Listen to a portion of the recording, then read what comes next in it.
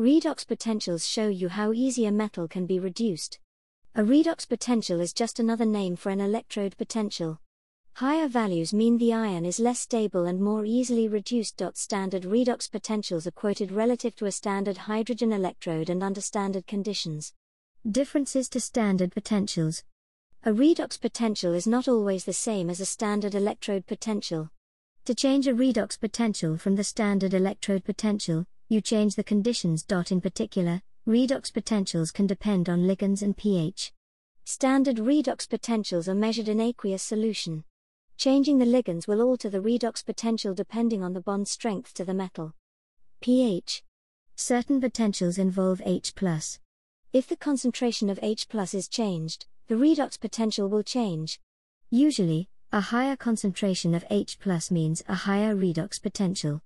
Redox titrations use a redox reaction to measure the concentrations of unknown solutions. Like acid/base titrations, they require an indicator and use the same technique. A redox titration is a good way of determining the concentration of Fe2+ in a solution. Fe2+ is a reducing agent, so you can titrate it with an oxidizing agent. A common oxidizing agent to use is potassium permanganate. Potassium permanganate can only be reduced in acidic conditions, so you need to add an excess of sulfuric acid. Doing a titration. First, fill the burette with potassium permanganate. Measure out a known volume of Fe2+ solution into a conical flask. Add an excess of sulfuric acid. Titrate the Fe2+ solution with the potassium permanganate solution. When the color turns slightly pink, your titration is complete.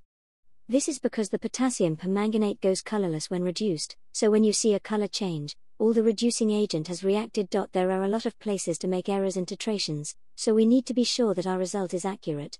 One way of doing this is to carry out titrations until we get the same result. Concordant titrations are titrations that give the same result, no more than 0.1 cm³ apart. In practice, you repeat your titration until you get two values this far apart. Hey everyone, thanks for taking the time to listen to this episode. I hope it was useful for your learning. Make sure you consolidate your knowledge by clicking the link in the bio to be taken to the free online course. Good luck with your studies!